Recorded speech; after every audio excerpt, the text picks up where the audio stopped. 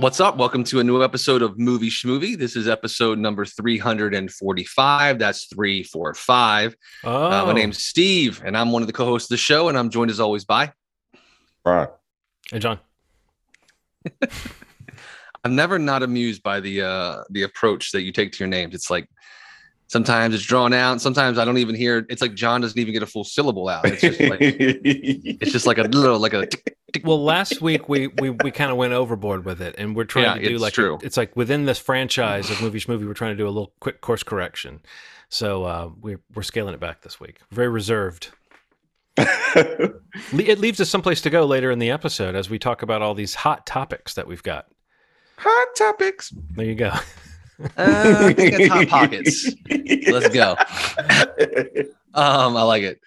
So yeah, today's episode we're going heavy in the genre. On this episode, we've got John was able to check out Thor: Love and Thunder when it's opening. Well, we're recording this on a Thursday evening, so opening day with the early screenings, and then we're going to get into the wrap up on. Oh, actually, no, that's going to be the news section. We're going to have a news section that we're going to talk about called Required Viewing. We're going to be talking about the new series, The Responder, with Martin Freeman. And then we're going to go back to back, talk about the season 3 and season 4 of The Boys and Stranger Things, respectively, now that they've both wrapped up their runs. And for those portions of the show, we will try to kind of give a heads up. We will go into some spoilers for each of those shows and their respective seasons that just ended. But we'll try to also maybe mark it in the notes for the episode. If you want to kind of take note of those minute markers, we can probably give you a heads up so that if you want to fast forward without spoilers, you'll have an opportunity to. Before you go into Thor, John, was there any news or any kind of trailers, anything that we wanted to kind of run through real quick? The new David O. Russell movie, Amsterdam, has a trailer that is just fantastic. And I've seen a lot of people sharing this and saying, oh my gosh, this looks great. I think that this might be related to the fun people had going to see Top Gun, just in the sense that there's like a star power aspect to this movie, and the way the trailer unrolls the cast list is sort of tantalizing. And I mean, I think David O. Russell knows how to do those low angle shots of people walking down a hall with cool music and you know, like problematic man, it might seem. And I don't know how much I really know that's just him having like emotional problems and how much he's an actual like asshole to work with. But I'm always intrigued by his movies. And if he is a problematic person or a messed up person, I feel like sometimes I relate to that through his work. Like his work shows like human behavior at a certain kind of extreme that he allows it to be sort of funny and emotional at the same time, oftentimes, the way that people can be awful to each other, you know? So, like, I don't know. I think he's a guy who's, I'm always intrigued to see what he'll do. And I think that the last movie he made, was that Joy? Was that the one with, was that what that was? Was that the name of that one? Yeah. I never saw that one. That's the one of his I've never seen, so I probably should check it out. But it didn't interest me that much from the trailer or from what I heard about it. But no, I'm always, especially when he's got this kind of great cast. And you know, I'm one of those people that still likes American Hustle. I know people seems like the general tide has turned against that movie, but I still remember a lot of great moments. And you know, Christian Bale is always doing something interesting. So yeah, I'm looking forward to it. I'm a fan of that too. Yeah, that trailer looks really good. And it's kind of been like a weird, that movie's kind of had a couple of name changes over the run of it. Like it's kind of the secrecy around it in terms of even what it was about. Like details have kind of come out very slowly on it, but it's cool to finally see a trailer and really truly get an idea of what this what it has to offer, you know, in terms of the cast and kind of what roles they're playing, but also just the story sounds really kind of interesting, and it sounds like it's going to be very entertaining too. So wasn't it called Dead White Man in a Box like just a few days ago? Right. I feel like I heard about recently, it. Yes. Yeah. And at one point I feel like it was called like the name of his character, the doctor character. At one point it was like called his name. Dead White Man in a Box. That's the plot of Django. Like, have you guys ever saw Django? That's actually the plot of that movie. It's just a dead person, right? And Django goes into the bar. So that's wild. Yeah, there was a couple other trailers that were sending around. Oh, Clerks 3 came out. The trailer for that looks. I'm really excited for that. Just looks so. I don't know, like the word coming to mind is sweet, but I don't know. I just really kind of feel very excited and Looking forward to that one for sure, especially since everybody's back to have some part in it. It looks like everybody from his stable of actors that he usually works with. What else? We said that one news that you sent around. One of us sent around. I can't remember who sent it. The Duffer Brothers, speaking of Stranger Things, kind of announcing that they're going to have that production. They're having like a production house under, I guess, in a co-production with Netflix. What is it called? Upside Down Pictures or Upside Down Production? Upside Down Production or something. But it was a cool announcement because, I mean, they're kind of going through a bullet point of the fact that, stuff is already kind of in production of some kind. Yes. Pre-production or in production, actually. But one of my favorite properties of all time is going to be made into a TV series. What is that? Death Note. Death Note? Okay. That's what I thought. Do yourself a favor. If you've never seen the anime, I think it's still on Netflix. Watch Death Note. And apparently one of the most unmakeable Stephen King books is being made into a movie, The Talisman. Apparently that's people. This movie has been tried to. I don't know why people would say unmakeable outside of the fact that it's a long book. It's a co-write with Peter Straub, another horror author, and I do think it's like a fantasy tale, like with like dark fantasy, but it does probably have a lot of world building involved in it that is a daunting task for them to try to distill it down to a movie. So the idea that it's a Netflix series fits, and it also fits the Duffer Brothers brand at this point, right? To do a Stephen King, Peter Straub project. I think because it's been in production now. I think that's part of it. Because I've read like some article that said that like for 30 years they've been trying to make this show. I mean, this movie. Yeah. And it's cool that Duffer Brothers are taking it on because I mean it's one of those things like Zack Snyder was like, look, I'm gonna make Watchmen. I kind of like the idea that say what you will about that movie, he tried. And the Duffer Brothers are gonna grab this book that apparently is supposedly unmakeable, but you seem to picture it being, it seems like. I guess what I'm saying is I don't know why there's books that I think are unfilmable because of the way they're written, and this isn't one of those books that's like it's more just it's a lot of story and it's pretty in depth. So I do think that's probably what they mean. And also when they say unfilmable, I bet there's a lot of attempts with a story like that to get it into a package that's cost effective because as much as we'd like to think, it's a beloved book by these important authors, it's like that's not enough to necessarily guarantee not so much an audience's interest, but a studio's commitment to spend hundreds of millions that they will spend on something that's based on IP or that's based on a superhero or something that people know. So I think that maybe the Duffer Brothers are the brand name that would be able to, the same way that like Mike Flanagan can take something and kind of make a sort of unlikely thing happen. I feel like it's funny that it's the Netflix thing, but obviously Netflix wants to stay in the Duffer Brothers business, and they probably it's just cool to hear what kind of projects they might take on now. That Stranger Things is beginning to potentially wind down a little bit. So no, I'm excited about that. But I think it fits their mold exactly. Like you could imagine that book being one of the books they would mention as an inspiration for Stranger Things because it does have the kind of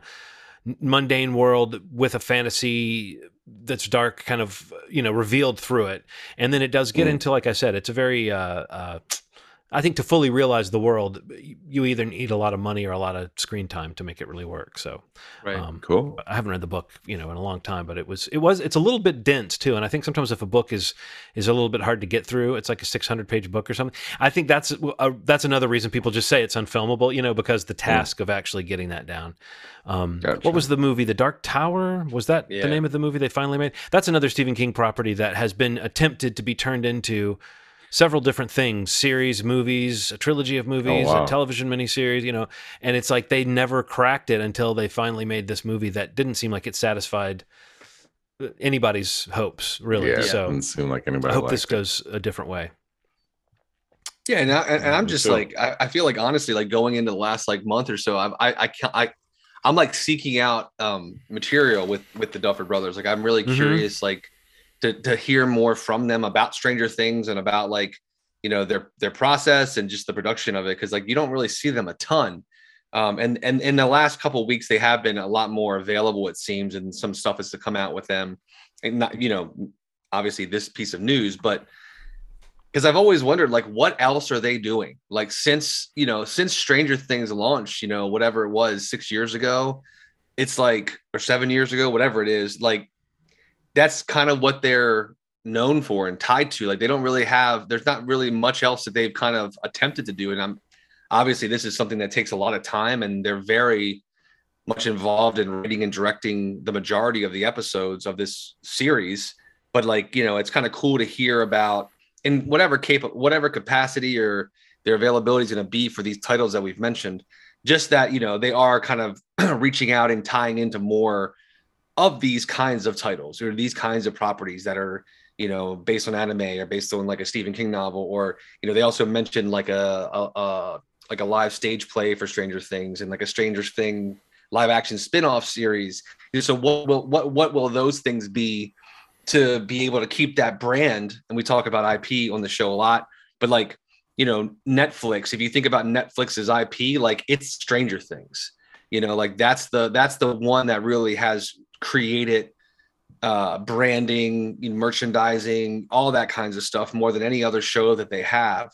And I think that, for them to make that announcement, it's a cool thing that, that's an investment in those brothers and the brand, and hopefully that world of Stranger Things and how else they can kind of come up with, to branch it out and kind of keep it going. Cause obviously Netflix wants to keep that going. Cause, in 2 years, it'll be, the core story will be over. Just a cool announcement for sure. I want to come back to that subject. Of spinoffs and expanding the universes of these sort of successful shows like Stranger Things and The Boys, because both of them are talking spinoffs or actively making spinoffs right now. So when we get into I do want to remember that thought, because I don't want, anything I say could be kind of spoilery with Stranger Things. Okay. Are there any other trailers or any other news that seems worth mentioning? No, I think I'm good. If you want to, I don't know, you okay? Yeah, I'm good. All right, well, I will jump into some brief thoughts about Thor. We can treat this like a Mighty Minute type thing, and I open the floor to any questions that you two have. I'm going to leave out the part of this conversation where I react to the criticisms and the reviews that I've been reading and the kind of hype around this movie, and just talk about the movie. Because I realize so often with a Marvel thing, on top of the thinking about the franchise and thinking about all the components, there's this piece where you're sort of reacting to the conventional wisdom about the thing. Everybody loves it, and you want to say, yeah, it's great. Or you don't think it's as bad as people say, and so you come in going, people are saying. So I'm trying not to do the people are saying about this movie. I think if people see the trailer and they want to see it, and they remember Ragnarok and they want to see it, and they like Taika Waititi's style, and they want to see it, I think this is exactly the movie that you think it is. It's like, it is Thor Ragnarok Part 2 with a little bit less of a polish maybe on the world building stuff, but a little bit more freedom to just be silly, and kind of the tonal shifts. I mean, there's moments where it gets very poignant and sincere right after some really silly stuff, and sometimes those moments don't always work as well as they would in a movie that had established a more grounded tone. But the sincerity of those moments is definitely there. And if you like Taika Waititi's stuff, especially as he's kind of spread out and he's got his fingers in so many different pies, and he's got like Our Flag Means Death, and he's got What We Do in the Shadows, and he's got contributing to like Reservation Dogs, different things he's doing. He's like the opposite of Guillermo del Toro, where if you hear something he's involved in, it actually happens, but like, people at this point either like or don't like his style. And I feel like if you think you like his style and you think this movie looks fun from the trailers, I think this kind of movie is like, it might be the little palate cleanser you want from Marvel, because it is a self-contained movie. It doesn't try to necessarily make you think about any next steps or any last steps, but like, Chris Hemsworth is irresistible. Natalie Portman is no slouch when she's awake, and she's pretty awake in this. You've got funny jokes. There's a couple of hilarious moments in this that, I mean, I where I heard myself laugh before anyone else did in the theater, where you hear yourself go, and then everyone else joins in. But I mean, maybe I saw it with a really like laid back, happy audience, but it was just everybody. It was not the experience that, and this is where I will nod to the reviews, it was not the experience that I had been started to wonder about from some of the reviews I'd read, where people talked about like jokes not landing and the movie being too pleased with itself and too smug. I feel like if you're going to see a Taika Waititi thing at this point, you know that he's kind of got that sort of ain't I a little stinker kind of thing going on with his stuff. And if you like that, I think you'll find this to be a movie that has a lot of heart and a lot of jokes, and it doesn't take any of this heavy machinery of the Marvel Universe seriously, which is refreshing in general. I think at a moment where we're all wondering what they're doing and what the next step is going to be, and like what that next Marvel thing is going to be that's just going to absolutely connect with people. I think some people might not be in the mood for a movie that's basically Bugs Bunny directing a movie, you know. But I was really charmed by it. I mean, I went into it with those expectations of like, well, you know, you never know. This could be that Marvel movie that just leaves me in the dust. But I was instantly chuckling, and then it built up for me. And yeah, there's a lot of like running gags that are either going to work for you or they don't. But I didn't find it to be this mess that was being described to me. And I do think it's also a mess in a way that you would expect a Taika Waititi sequel to Ragnarok to be. Like Chris Hemsworth said somewhere in a junket somewhere that this is a movie a 7-year-old would have made. And that Taika Waititi has said that he basically made the decisions like that. Like, if I was a kid and I got to make this movie, what kind of things would I have happen? What kind of scenes would I have in it? And I just think some people are going to be really on board for that, and this is going to be that little Marvel flavor for them.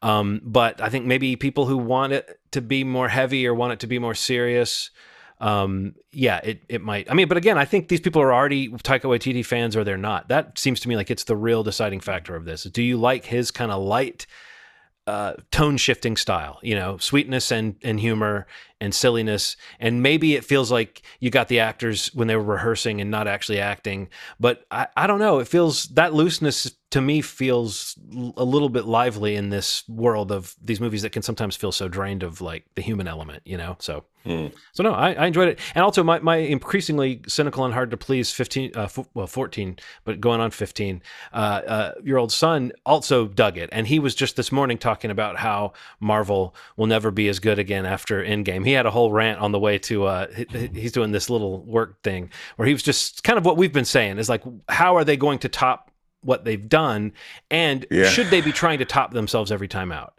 And I think this movie kind of says, you know, if you get Christian Bale to come down and do something memorable, and if you get Natalie Portman to come back and give her some fun, like you can rely on Chris Hemsworth to carry a movie like this. And you know, it's just good fun. And I stress how self-contained it is. It really did get to the end and feel like, oh, okay, you know, they're hinting at things that might be larger, but this movie doesn't make any claims. All it really tries to do is pick up the thread that you remember from the end of Endgame, which is that the Guardians of the Galaxy and Thor are hanging out. That's the only real connection that this has. And I will say that maybe this is a spoiler to some, but I just feel like I need to say it because I'm glad there's no Loki in this movie either. So that's like, I like it when they stave off the inevitable in these things, you know, like, you know, at some point those two characters are probably going to be on screen again together, but this gets to be a Thor movie where Loki sits out. So anyway, Taika Waititi, you love him or avoid him, but don't go just so you can hate him if you already know you don't like him. Where does it like, with, again, I know you just saw it, but like in this whole phase 4 of it all, for the films at least, where do you kind of place it in that realm? Amongst those films, I mean. I felt, you know, I enjoyed, you know, I haven't done this yet. I don't think we've done this yet. Like, we haven't, and I'm just asking for like a quick take. Saw it. Like, I'm trying, because it's hard to think of it without thinking of all of them. It's like there's Black Widow, there's Shang-Chi, there's the Eternals, there's Spider-Man. You know, I like the Eternals more than most people did, but even I understand why that movie didn't connect with people. And I kind of feel the same way to a lesser degree with like Multiverse of Madness. I feel like a lot of people like that one okay, but there was still a general feeling that it's not what it could have been. And I still felt like I enjoyed it for what it was, maybe more than some did. So I feel like this is another one that I'm putting in that category. I really enjoyed it for what it is, that it's this kind of shiny, you know, silly, fast movie. So how confident did I feel that people around me were enjoying it? This one felt a little bit stronger than Multiverse of Madness. So I would say this is like,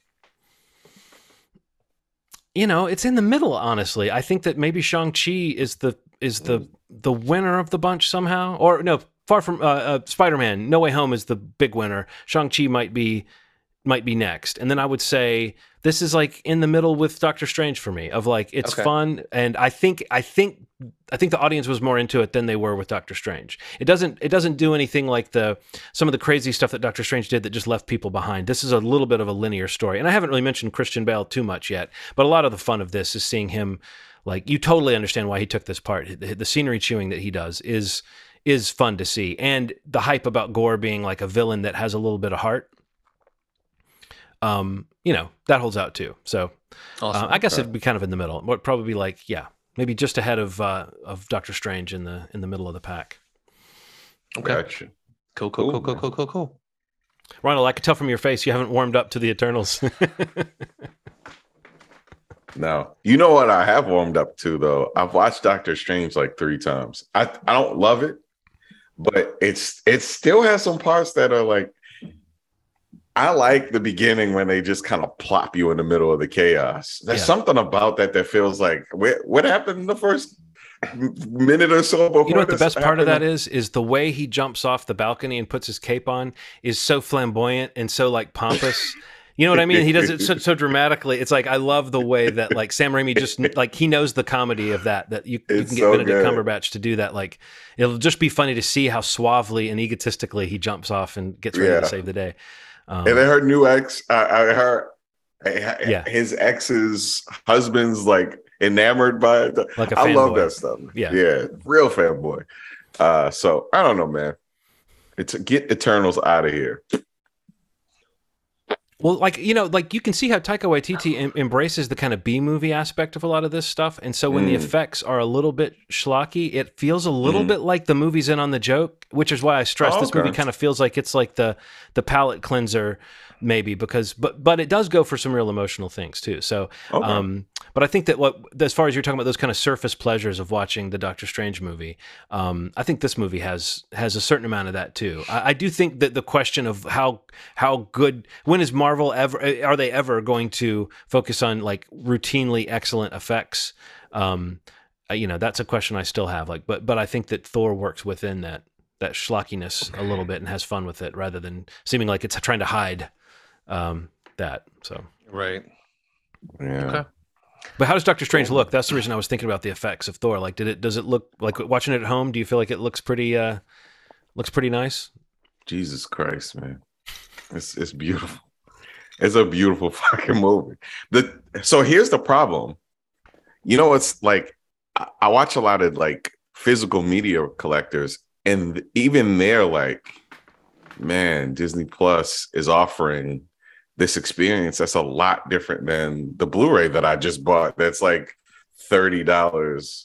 It takes up more screen. The Dolby Vision is I mean, if you have any decent TV, anything over like $200, the color palette of this thing looks incredible on Disney Plus. So I've watched both.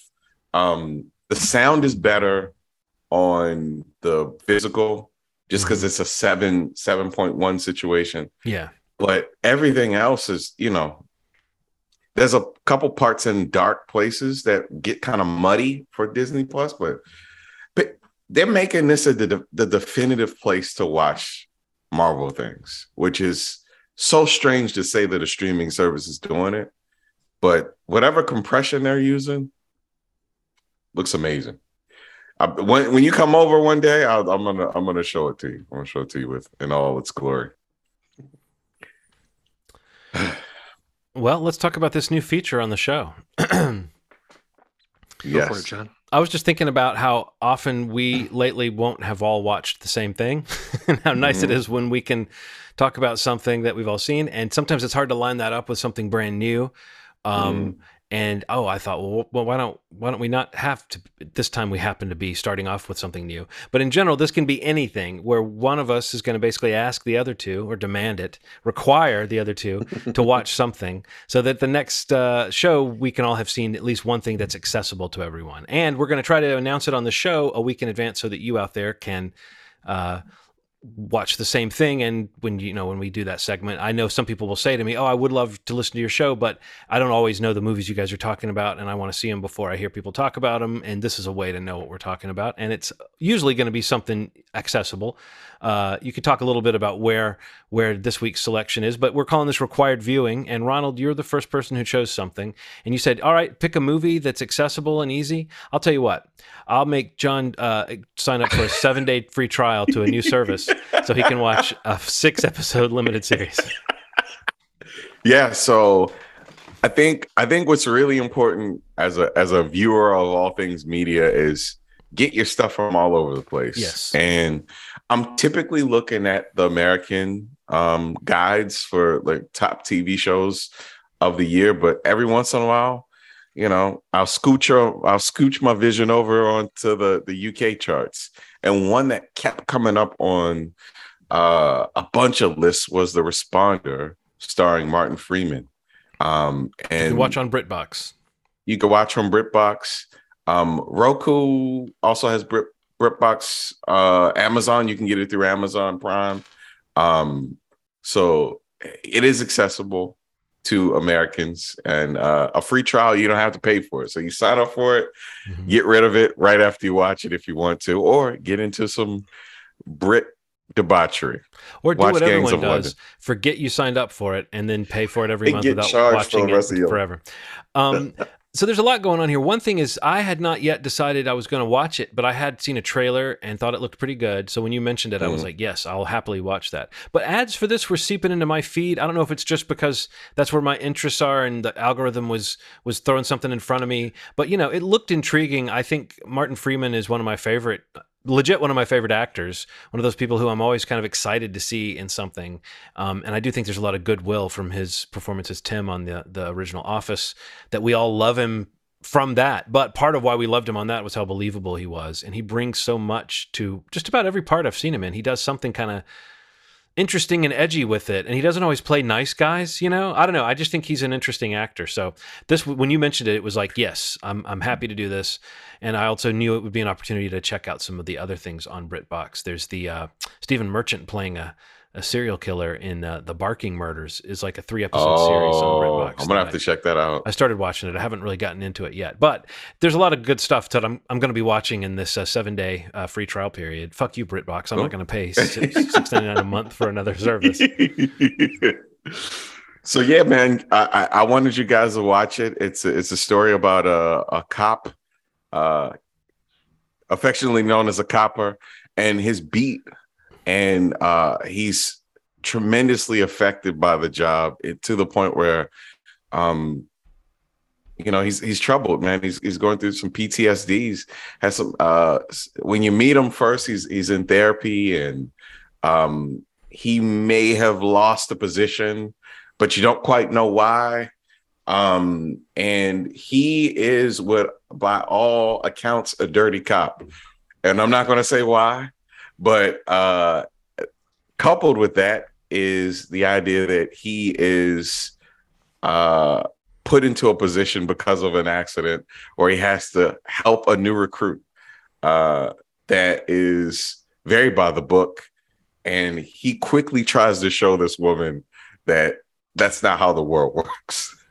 And for 5 episodes, you go through this panic of a situation that goes from very small to very big, very quickly, and affects everybody around this gentleman. So what'd you guys think of The Responder? Steve, why don't you respond to that question? Yeah, I mean, I really enjoyed it. I mean, mainly because I really enjoyed Martin Freeman. And honestly, some of the stuff that I enjoyed the most on the show, which is really not even at the core, excuse me, at the core story of it, was like, it really stood out to me, like, the relationship of the children in the show to their fathers. And specifically Tilly, his, Chris's daughter, Martin Freeman's daughter in the show. I don't know why, but like every episode, every scene that child actor is in, I mean, she was incredible in the show. And I mean, she's not in it a lot, but when you talk about, a character that he's playing, he's this cop who is a dirty cop in ways, and just, stressed out. He's going to a therapist, he's on medications, and he's did he actually say in the show? I think is it just depression or is it? He said anxiety. I think anxiety. Okay, yeah. But just like seeing the bright spot in his life is literally his daughter. Is really that's really, when he's having breakfast with her, when he's even just talking to her on the phone. And I don't know, I just really like that stood out to me because the whole show is kind of about this like uphill battle that he's constantly charging against. And, because of the stress of the job, the stress on his marriage, other factors in his life that are just like completely just weighing him down and just destroying him emotionally and physically. But when he's around his daughter, it really stood out to me. And even the other character, I can't remember, like his friend in the show, like who also has a daughter, even his relationship with his daughter, the amount that we get to see of her, it's just, I don't know. I really like, what's that? Carl. I think Carl was his name. Yeah. The scenes where he's like watching a show with his daughter and it's like, she's old enough to, like his wife's like saying it's not appropriate, but then his wife's sitting there watching it, just like there's levity and there's like kind of like a sweetness to those scenes because the show, in general is really kind of grimy and it's really kind of, stressful and, suspenseful at times. But I really, really loved just like that anchor of his daughter. And even it was really sad too, because like, even at times when like she was asking, if she was what was wrong, because she's so tuned in, she's so tuned into her father and probably to her mother as well. But it's just like, he's the one that's really kind of visibly suffering in ways that are affecting his relationships all over the board. So like a kid like that, and it's kind of sad to even think about having a daughter, having children, it's just like thinking about like kind of how we come off to our kids and how much more in tune they are to us than we probably realize. So I like the way the show kind of didn't just say he had a family and showed a couple scenes of him with his family. Like it really kind of showed the impact of what he was going through and how it, what it had on his family. And yeah, I love that part of it. But in general, I thought the show was good. I mean, it's just like, I'd heard a lot of good things about it too. I'd seen a couple things in my feed on it, kind of promoting it. So I was kind of happy that you picked it. Maybe not so happy with how quickly we had to watch it, but I'm so sorry about that. But glad that I did get to watch it because I had been planning to, so it kind of forced me to, which I appreciate. But yeah, I can see why apparently it's like a big hit overseas, and there's even talks of a second season. And yeah, he's just incredible. Like he's just such a good actor. Like you said, John, in everything he's in, whether it's funny or kind of straight or just kind of like even this, like from not being a physically, intimidating presence, like he's not a big man. He's not, physically either in size or at height, anything like that. But in those scenes where he's kind of really kind of imposing intimidation, as this cop who's probably abusing his power, it's kind of scary because of that. But it's also just his presence is really the way, that's leveraged in this series, I thought was like really effective. And it kind of sort of showed a side of him that most people probably don't associate him with, which I think is another part of the appeal of the show is probably reaching with people that have seen it and liked it. But yeah, I dug it. I mean, I feel like over the course of 5 episodes, it maybe jumps around back to story points a little too often here and there, kind of rehashing things. But enough was there for me to still enjoy it. What about you, Ronald? Yeah, I enjoyed it a lot. So what's interesting about it is it's shot in Liverpool. He's on the beat in Liverpool, and his partner Rachel, who's played by Adelaide, is from Manchester, and they call her a Mank because she sounds a little more proper than everybody else that they're around. So it's interesting, I've kind of experienced some of that when I was there. It's like the idea, like, sure, racism exists, absolutely. But there's also like a lot of classism that goes like every place else where things like that play into it, where fancier sounding people really aren't around people who sound like the people in Liverpool. And watching these relationships between some of the characters, and you realize that this guy has a lot more heart than she's heard about this guy. And watching the way that he handles people, it's like when I was growing up, that's some of the police officers were like that in our neighborhood. It was like, if somebody was drunk, it's like, sure, you could arrest that person, or you could understand that person's stressed out. They don't really want to, they're trying to drink their problems away and get them out of the street and help them. It's right. that kind of neighborhood policing is something that is kind of amazing. And I think that's what people are kind of getting from this as well. Like, neighborhood policing is an old phenomenon that it doesn't really exist in the same way that it does anymore.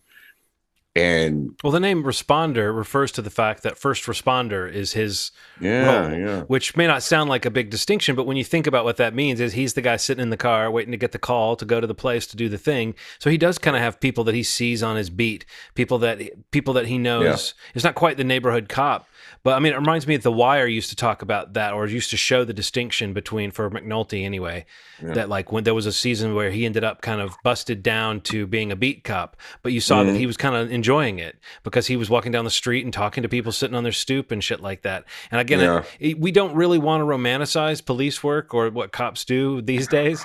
And I don't think The Wire was ever trying to do that. But I do think showing like the challenges of the job, it's still a legit interesting role that a person's trying to play. And I think the responder, honestly, it skirts that feeling of like, not cop worship, but it does like, it is taking you down the road of, like you said, Ronald, starting with a cop who you just assume, like all of your negative assumptions about policemen right now are coming to bear. And then you watch this show and they do start to show you like the real person behind that, and you can decide how corrupt he is. But there's a way in which the show almost seems like it's kind of saying, see, he was right to do the things he did, but it's not that simple. And so it's an interesting, it's just an interesting moral place that the show kind of puts you, because we aren't really in the mood for a hero cop story. And this is not that, but you do see that there's still some, like you said, Ronald, there's a legitimate attempt on his part to do what's best for the people that he comes into contact with. That maybe that's not to a person, but there's definitely people he has chosen to be like, I'm going to try to help this person because no one else will. And it doesn't always work out for him. It kind of reminded me of Breaking Bad, the sort of escalating tension aspect of like really spending time in this feeling of, oh shit, I've got to do this now this has gotten more complicated. Now this person's gotten involved. All without a gun. It's funny. I was just thinking about that. I was just thinking about that watching this show. I feel like I was watching something before this that was a similar thing where I just realized, oh yeah, this is a British thing, so there's not going to be as likely to see people pulling a gun. But then watching this, I definitely thought about it. How many people would be dead on an American version of this show just because American shows have to have that moment where someone's standing there and then they suddenly get shot. And whereas on this show, you have to actually walk over to them and hit them with a stick. Or a hammer. Or a hammer. And you can walk, and there's time to get away. If they're walking down a dark street and they have a hammer and you can see it, you've got time to like turn the car around and peel out. But no, you're right, Steve. There's a griminess. There's a griminess to this, and the sweaty quality. Martin Freeman. I don't think I've ever seen him play somebody it's not quite like the way your nerves feel watching Uncut Gems or something like that. But it is a very nervy feeling of just, I want him to settle some of this stuff and go home and get some rest. But yeah.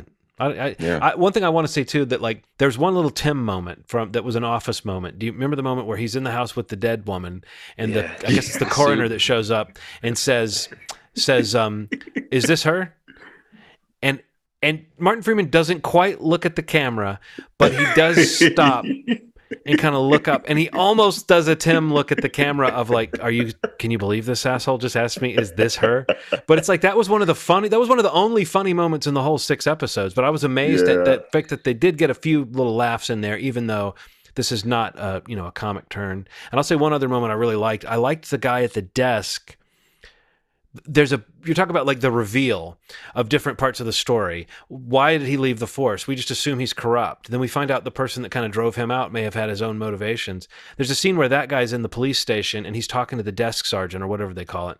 And the dispatcher or whatever. And that guy, the way he defends our lead character in that moment is something we haven't seen in the whole show up to that point. We haven't seen anybody really say, no, actually he's doing some good stuff as a cop. Like, I feel like those little moments feel like reveals, and it's one of the disadvantages maybe, Steve, is like you said, it's a little stretched out at 6 hours or close to it, 5 hours. but you do get little moments like that are allowed to breathe. And I think that's maybe the trade-off. But I made a note of a couple scenes like that where I was like, oh, this is that type of show where you have the little moments that are the kind of details, the kind of interpersonal stuff you were talking about, Steve, that just it makes it feel slightly different from something you've seen before. Because face it, we've seen a lot of cop shit, and you might say, why this? And I think the feel and the kind of emotional depth of it is the real answer I would give to that. For sure. I kept thinking Ian Hart was wearing a wig. The guy who plays Carl. Yeah. His hair was crazy. He just looks older than his hair. And I kept thinking someone was going to like grab his wig and pull it off. But then I realized, no, that was never even a part. That wasn't even we weren't even supposed to think anything about it. That's just Ian Hart's it's just hair. Wacky hair. And I know that he put his finger into a socket. Yeah. Like he just. Or like he got he said, he went to a place and said, give me the Gene Wilder. Yeah, that's what it's looking like. It definitely. And I know I really shouldn't talk, but no, his hair is nuts, man. But the Responder is on BritBox. You can access it through Amazon Prime if you want, Roku, Apple TV. It's BritBox is a good service. So, and it's a 7-day trial if you want to watch a ton of British stuff, including Gangs of London, which is I noticed that whole series is on there too, masterpiece. So cool. All right. Well, I guess now we're kind of getting into spoiler warning territory because we plan on talking about the ends, the full seasons of The Boys. Hold on, John. We didn't announce what. Oh, that's right. Here I am messing up. It was about to be a perfect segment. And I look at that. What are we watching? You forgot. Yeah. What's our required viewing for next week's episode? So I'm gonna go with something that is only something that I've been meaning to watch for years, and it's timely only because. The day that we record this podcast, James Caan passed away, and I've always wanted to watch Michael Mann's Thief. I've never seen it. 1981, his directorial debut. William Peterson is in it as well. Who else? And there's a couple other names that popped out to me beyond James Caan, but I've always heard nothing but amazing things about the movie. It's always one that on a Michael Mann list. He hasn't made a ton of movies, but Thief is one of the ones, maybe beyond Heat, that is always people. I just watched Heat. How have you not seen Thief? So it's I don't know, but I'm gonna make that right in the next week, and hopefully we can talk about it.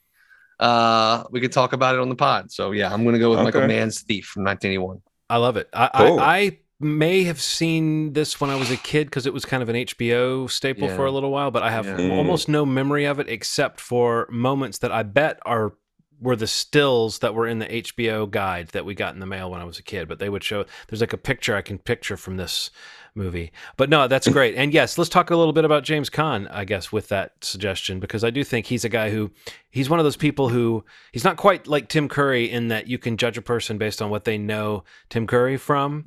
But when you think about James Caan, he's got, that era, he's got, his days as a young leading man, which would include Thief and Godfather. And then you've got Misery, which was a huge, sort of mid-late career, a huge iconic part. And then, of course, in Bottle Rocket, he plays he lived long enough in his career to sort of not so much do a spoof of himself, but to kind of play a role that commented on the types of tough guy roles he'd played in the past. And I think when he did Bottle Rocket, him taking that part was reminiscent. At that point, we were familiar with this idea of the sort of Tarantino-inspired resurgence of taking an older actor and giving them a good role. So it felt a little bit like that role was kind of commenting on that phenomenon too, by giving him this interesting character who wasn't exactly what you'd expect. So, I mean, those are just the three performances that came to mind for me: Godfather, Misery, and Bottle Rocket. And I thought, okay, yeah, he's not a guy who you think of as having the most varied career, but those are three very different movies, and he's very memorable in all of them. There's one I didn't mention that I think a lot of people mentioned. Is someone going to say it? Elf? Yeah, that's the other one. It's got to be Elf. Come on now. Come on, he's Buddy's daddy. Yeah. Just he was a great follow on Twitter too. I don't know. Is that definitely a great kind of looking across the filmography, like John's talking about, like kind of breaking down those areas of, you know, the kinds of movies that he was making. But you know, the Godfather and Misery kind of stand out to me. Obviously, Elf probably would be, you know, the third one if I was going to pick three. You know, that kind of what I know him from or know him for. But you know, everyone talking about him today on most of the social media that I'm on, if it's not The Godfather, it's definitely either Misery or Thief. And, you know, that's kind of what in my mind, it's so fresh after talking to you about picking something. So I need to round that out and, you know, make sure I kind of complete that. So those are some of the ones that he's most known for.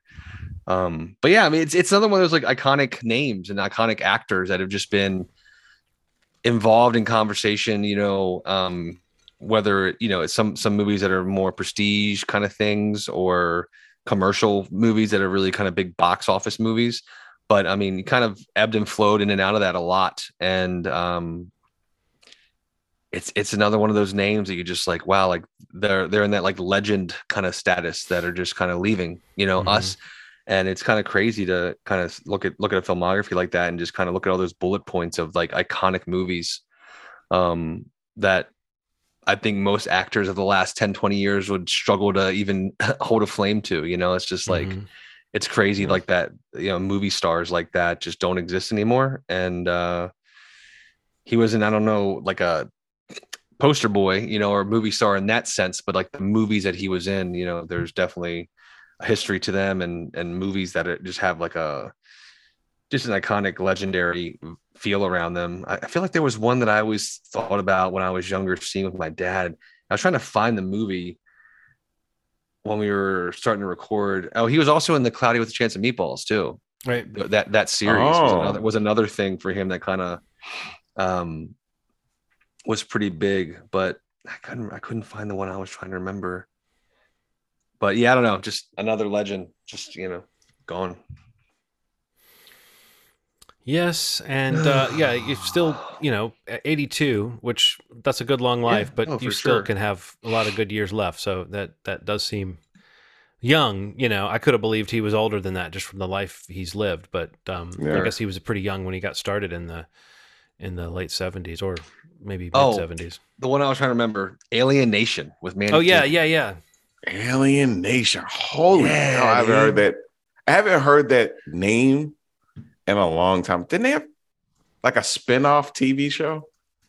There was a TV series, yes. He's in the movie though. Yeah. I always loved that movie. And I actually liked the TV show too. I remember watching it all the time with my dad. That was like one of those ones we watched. But kind of a weird one, but yeah, him and wow, I haven't heard that name in so long. Well, there you go. I'm gonna check it out. Now I'm looking at the full list to see if there was anything obvious that I missed. But I mean, he's got a ton, man. There's so many. All right, we got to get moving along. We got to get these the boys and Stranger Things. There's gonna, you know, I don't know how deep we're going on this, but both seasons kind of wrapping up. You want to start with, I guess you said maybe the boys first? Yeah, I guess so. It doesn't seem to matter, but you know, Ronald, you were the person that put me on like the boys train this season because you were excited when we got access to season 3, and you I think you and your lovely wife watched it all in a rush. And then I kind of got into season 3 and then realized, I never really finished season 2. And so then I stopped and went back to the beginning of season 1 with my wife and rewatched season 1 and season 2 and then all of season 3, and was so high on the boys. And it's like, we're finally doing this segment. And then Ronald says, you know, I don't feel like talking about it. I was like, so I just want to know, is there a story there? What man, like for you about the boys? I think what's happening is like, we're getting to a point where we're getting access to all this stuff, and I have to watch it within the allocated time. And then after that, I'm done. I'm done with it. It's a weird thing. It doesn't mean that it's bad or good. It's just a lot of shit to watch.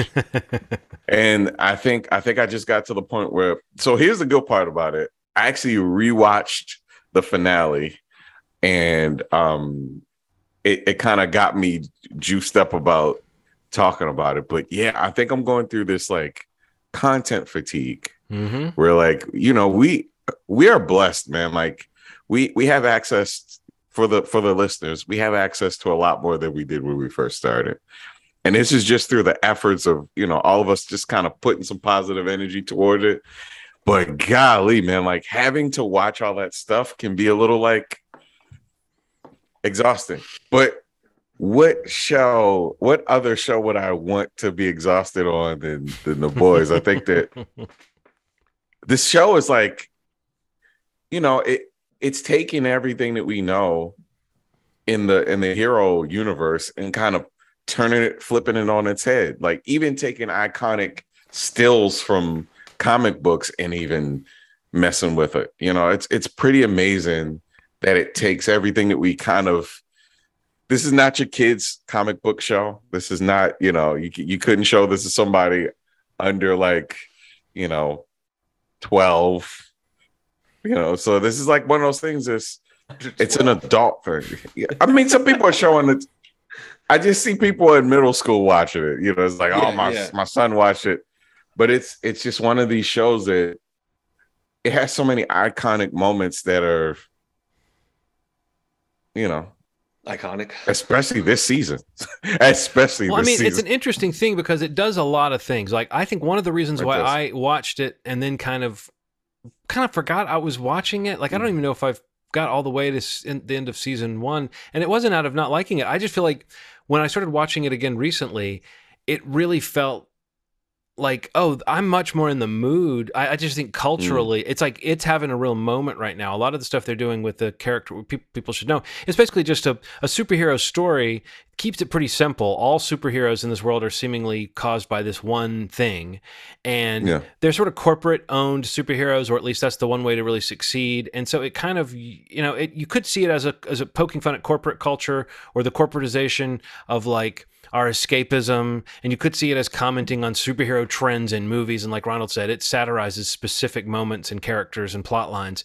But what it does politically is so, especially in the new season, is so bold and so like the fact that the main protagonist on the show is a kind of, well, there's a couple of main protagonists, but like they're all conflicted, you know, but that you do have some people you genuinely think are good. And so it's easy to tell like who's bad. And the Homelander, or just Homelander, is he's the bad guy. He's the big bad of the show, but he's also in some ways kind of the main character. He's kind of the brand recognition of the show. Like his image is kind of what you picture, and he's basically your dark Superman. And watching him sort of continue to succeed, surely that can't keep going. Like, I wonder how many seasons this core show is designed to go, because it kind of seems like it's the Homelander show in some ways that, like, I don't know what you could do if he was not in the picture. Like, somehow it seems like the show would not quite hold. And then, of course, you've got Carl Urban as Billy Butcher, who's like a guy who hates all superheroes, and that's just kind of for his own reasons. He wants to take them all out. It's a pretty simple setup. And the boys of the title are a gang of kind of anti-superhero, like it's like the A-Team, except instead of helping people out of a tight situation, they try to take down superheroes. But it's like, you know, and they intermittently have help from superheroes. So it's kind of a superhero saga, but it's also kind of not. And it's kind of about superheroes, but it's kind of about the politics of our moment. And Homelander just became Trump in the new season. Like, there were so many direct references, and it fit like a glove to what this character has been. And I found that so funny. And I even saw people writing about this show saying the show makes fun of both sides, you know, and some right-wingers were apparently coming to notice that Homelander is like a satire of right-wing values in some ways, and he's the bad guy, and people were complaining about that. And I saw where the creators of the show said, you know, we don't really play both sides. We just make fun of both sides of our political system, but it's always from a leftist perspective. It's like they make fun of liberalism, but from a far left perspective, not from middle ground making fun of everybody. And I think if you kind of get that, and if you can get down with that, and if you can take the blood and the gore and everything, this show really is doing some really sophisticated, like, again, kind of rewarding things if you jibe with its politics, but just in terms of what it's trying to do, like, it makes a lot of these other superhero properties that are out right now, and especially the television shows, feel like they aren't really taking anything on. And not that you expect like the Marvel series that are intended to be family viewing to be the same thing as this. It's just one of the reasons why this really clicked with me recently, and why this like jumped to near the head of the pack of shows that I'm into, was just because I felt like I have been kind of starved for somebody who's actually playing around with this superhero stuff and doing something with it narratively, like making people's powers have a sort of conceptual heft. There's a lot of like body horror associated with what powers can do to the person who's the victim of them, but also the person who has them. I don't know. It's just, there's so much going on with it that I think that it's remarkable how much of it works. Not all of it quite works, but it's remarkable how much of it does. And it's just like, I got so into it this go round. I was really glad you kind of reminded me, oh yeah, we have the whole third season, but then waiting for the culture to kind of catch up, because there's episodes you kind of want to hear people react to in this season. But Steve, you said you kind of caught back up with the show for this segment, right? You hadn't watched season 2. What was that like, kind of crushing through all of it in a It was amazing. It was amazing. I mean, I loved the first season, and I don't know, I think in the when season 2 came out, like kind of in the beginning, early phases of like this whole COVID era that we're living in now, I remember like people being like, "Oh, you're gonna love the new season. Have you watched it?" And I just kept like putting it off, and like kind of Ronald mentioned earlier, like just this complete onslaught of what you can watch, and especially what we were able to get access to. That was right around that same time we started really making those efforts. So like at some point, I just never watched the second season of it. So when you guys were talking about it earlier, on this podcast, past few weeks about the first couple episodes when Ronald was talking about it, like I hadn't even that's when it clicked, like, oh my God, I never actually watched the second season. So like I went through over the last like week and a half and watched the whole second season.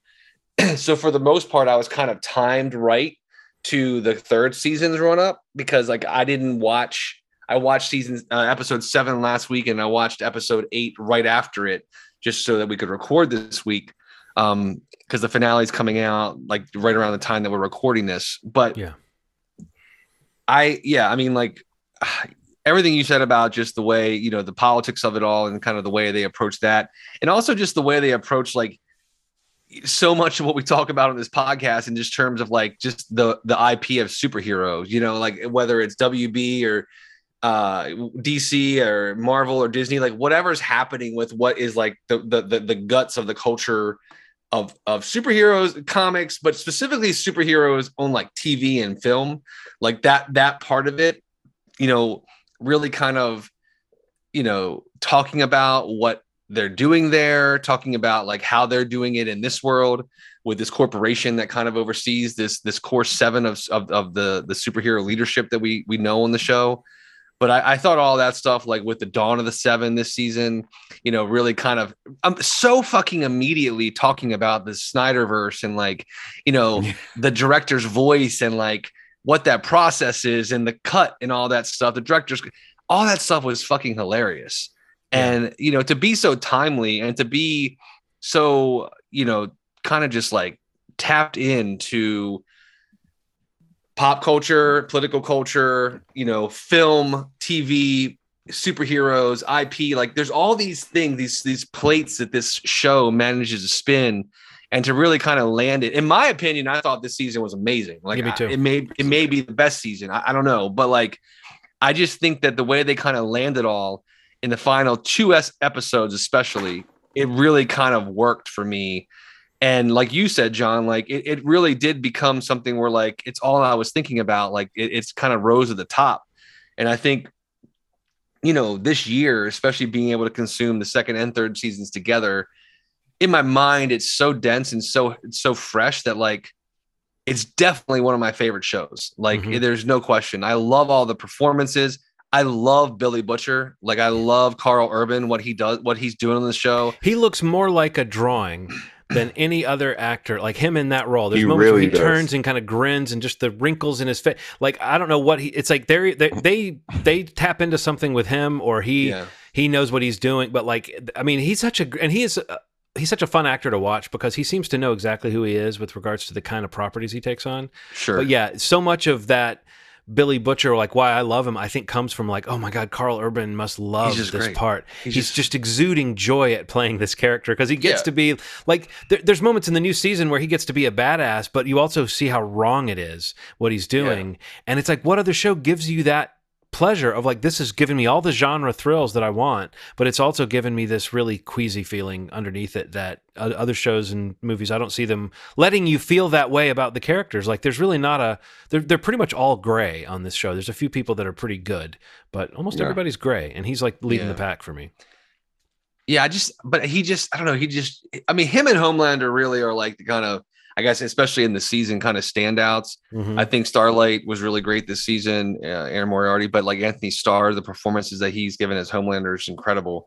But specifically, like Billy Butcher's like performance is really kind of works so well because we get to see a little more of why he is the way he is, and why this, why the chip on his shoulder, why he approached, and then because we get to see that, you get moments of like a bit more of the tenderness that he has, and like, more of those, even though it is a shade of gray, you do get a little more of like, well, how did someone fall in love with him? Like how, and that really resonated with me. And I just feel like, the Carl Urban of it all, like him in those scenes, like when he's talking to his father, when he kind of gets stuck in that mind trap, and he's kind of confronting what happened with his brother, and how Huey reminds him of his brother too. Right, yeah, and how that really ties him into Huey and his relationship with Huey. Like, I don't know. And even that, like when you have that experience, like even that, he doesn't know how to handle it still. He doesn't do the right thing always, and like, it's just not a consistent thing. And I like that inconsistency for that character. It works because of who he is in this world and this group that he kind of runs. But man, I don't know, man. I'm probably going to rewatch some of the I kind of want to watch it with Aaron, because like you were saying, you watched it with Nikki. Like, I just feel like this is a show she would definitely be into.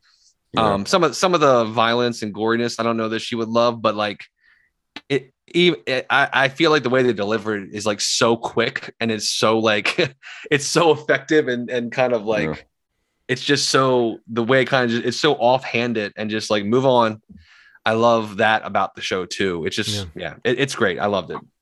I also like the idea of like the ideologies of, I guess, old characters versus the new ones. When Soldier Boy,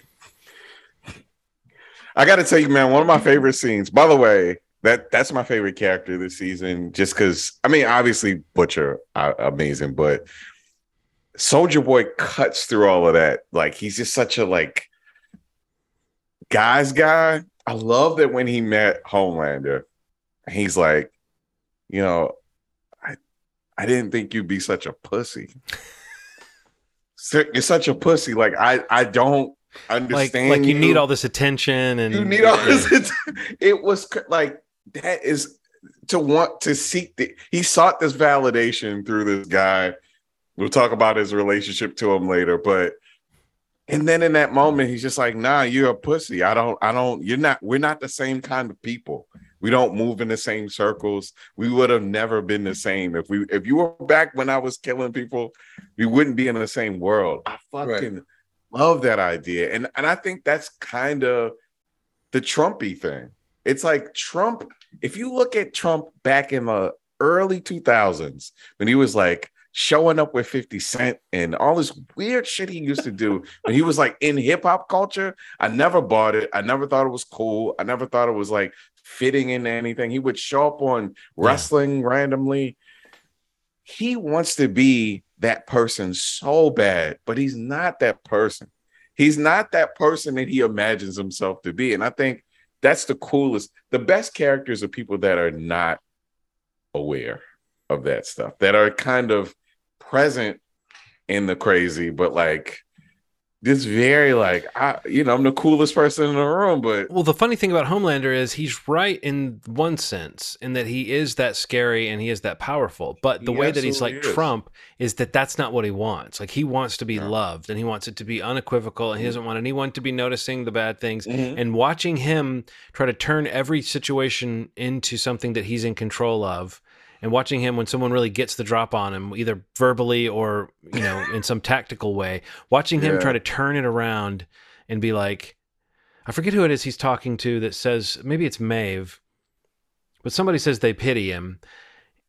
And he goes like, Well, that's kind of funny, don't you think? That you feel sorry for me. I mean, like he instantly turns it around, and it's like so childish. And there's a side of that character that is almost poignant because we know. I mean, from his origin is lonely and not an origin you would wish on somebody, but like that doesn't take away from the fact that he's a total horror show. It just means that he's like, again, it's that great thing, a good villain, a person who you can see their humanity, even though that's like anathema to him, the idea that he's human, but you can see that he's hurt and lonely, and that there are those handful of moments where somebody seems like they almost get through to him, but he instantly has to turn it into, no, I'm in control of this. And,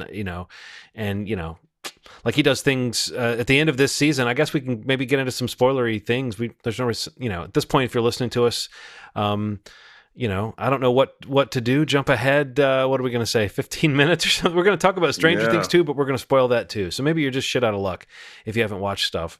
But at the end of the season, spoiler time, everybody have time to get off. He rips out Black Noir's guts just because he kind of can't get over the fact that Black Noir is like, it wasn't always about him. You know what I mean? That like even though he might have someone who's helping him now, the fact that Black Noir maybe didn't tell him some things he knew in the past, which namely is the fact that the Soldier Boy was his dad, or that he was alive. I couldn't tell what it was that he was the most upset about, but the fact that Black Noir might have known that his dad was alive somewhere and that he didn't know who he even was. Homelander takes offense to that and reaches into Black Noir's stomach and pulls out his intestines. And the second season ends with a seeming like maybe Black Noir is dead moment. But and so maybe I feel like this was it for him, but I don't know anything about the mythology of the character. But what did you guys think of that exit? If that in fact was the last moment for old Black Noir? It's got to be the end. Like they can't bring that character back. You think he's done? I think he's done. I mean, what they do with him with like the animation and like those characters that he goes to like loved that whole scene of comfort and like even showing up sad as fuck, man. Showing up in the visor as he's like dying. Like I'd be honest with you. I'd be disappointed if he was still alive. I would be if they do the genre thing of saying somebody wheeled him off and put a robot stomach on him or something. Yeah, it would be right because the whole time he's been like a through line in terms of like his, from being a part of Payback to now being a part of the Seven, and like, his legitimacy in the world of these superheroes, and like kind of being like this like secret weapon. He's like kind of secretly one of the most effective ones outside of Homelander. And I just think that, the idea of Homelander killing him before Soldier Boy has a chance to, like as a favor almost, is a pretty big thematic beat for the story, and I'd be disappointed if they reverse that. Yeah. There's the picture of Homelander killing Black Noir feels like this moment from Injustice: Gods Among Us, where Superman lunges his hand into Joker's chest. It's a comic book that came out not too long ago that correlates with the video game and all this stuff, but there's a clear shot of Superman shoving his hand into Joker's chest. They shot it almost exactly the way that this picture is done, which sent some lights off in my head. I've kind of read that comic. It's not that good, but has a lot of people killing each other. One of the bigger moments too related to that is the reason why he killed him was because Black Noir existed at a time where Soldier Boy existed, before he got cryogenically frozen and sent to Russia, maybe? Yes. Or wherever he wound up going. Yeah. Russia. So basically his whole team, Soldier Boy, who was kind of a Captain America character, if you somehow listen to this and you don't watch the show, but it's like it's a guy who was frozen in the 80s and is thought out now, not a guy who was frozen in the 40s and thought out, in the 80s. Right. But like, so in that sense, it's like he lived like this different kind of life, but he still is a relic from another time. I thought the show did a great job of making a point out of that, but his whole team turned on him, and conspired to, like, we find out not just was he an asshole, but his team literally did just, make a deal to have him silenced. And then we kind of find out why. And what you're getting at is the part where we find out that Black Noir was kind of the one who caught the worst of it from Soldier Boy back in the mortally wounded. And then on top of that, he knows that Homelander is related to Soldier Boy. Mm-hmm. He is the son of Soldier Boy. And, you know, the idea clicks in Homelander's head. Oh, man, you were back then. You must have known that this whole situation is a thing. Why didn't you tell me? And, you know, he demolishes him. You know, I love that there's stakes in the show. You know, Black Noir has been a silent guy, but I've always felt something about him. Yeah. You know, they zoom in him at the right angle. He tilts his head a little bit.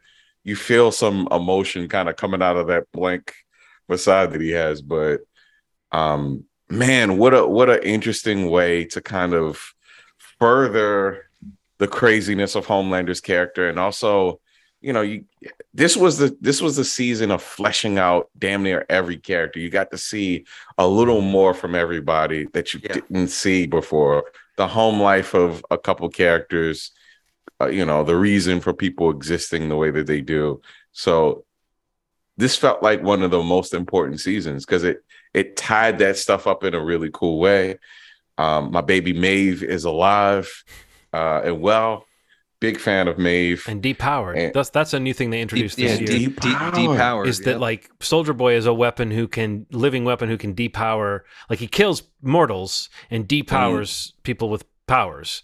So the idea that he is alive at the end of this season and could be brought out. I mean, I do think Homelander being depowered is a storyline they almost have to get to at some point because that seems like it's the only way to really beat him. But I don't know anything about the comics. I don't know what the real outcome is here. I've heard just a little bit about what happens to a couple characters, but once I realized I was reading potential spoilers, I backed off. But yeah, like Black Noir is a character who's been around since the beginning of the show. His death feels significant, but it also feels like they tossed it off in this moment where you weren't expecting anything big to happen. So there is something anticlimactic about it. And you're right, Steve, the animated character coming out, like that was, I said to Nikki that I feel like another show that would have I could see that having been done in a way that annoyed me, but for some reason it was done like the technical way they pulled it off worked for me. Yeah. The animation itself was appealing, but also kind of dark, but it's like, oh my God, it just really felt dark to me that this guy has like a childish understanding of the world because of these fucking head injuries that we see him. Like we see the aftermath. We don't know what really caused it. Then we see the animated version of what happened. And you realize like, oh my fucking God, like it's a miracle that this guy's even alive and able to put a thought together. But the fact that 10 minutes before that, he was walking around talking and he was just this kind of normal, sort of insecure second string superhero who wanted to be an actor. He wanted to be in Beverly Hills Cop. You know, I mean, like the show has the humor of that and that Soldier Boy like blocks him from getting into Beverly Hills Cop, that's where the disagreement comes from. But then the fact that there's this beating that's just savage, and that then we find out this moment in Nicaragua that we see come together. Yeah, it was a really satisfying story that you realized only at the end of the season that they had basically put together the origin of Black Noir. It didn't feel like we were getting his story. It didn't feel like that and then suddenly we were. And him sitting in that, what is that, an arcade, eating beans? Like, it's just the weirdest, saddest thing. But it reminds me of the character Rorschach from Watchmen. Oh, yeah. In the comics, he eats like beans out of the can too. So I feel like that's yet another like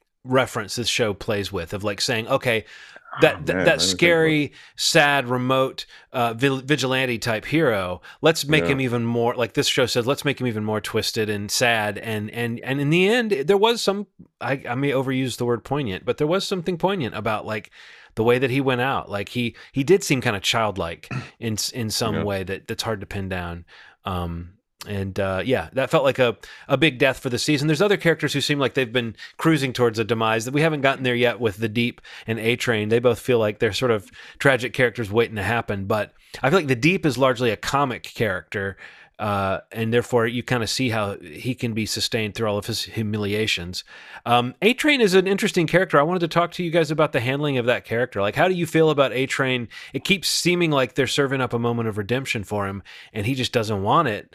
But then he turns around and does certain things that are emotionally relatable. Like this season, he kind of tries to do the right thing in a racial sense, and it blows up in his face, but he still tries to do the right thing about that too. It's just, nobody's having it.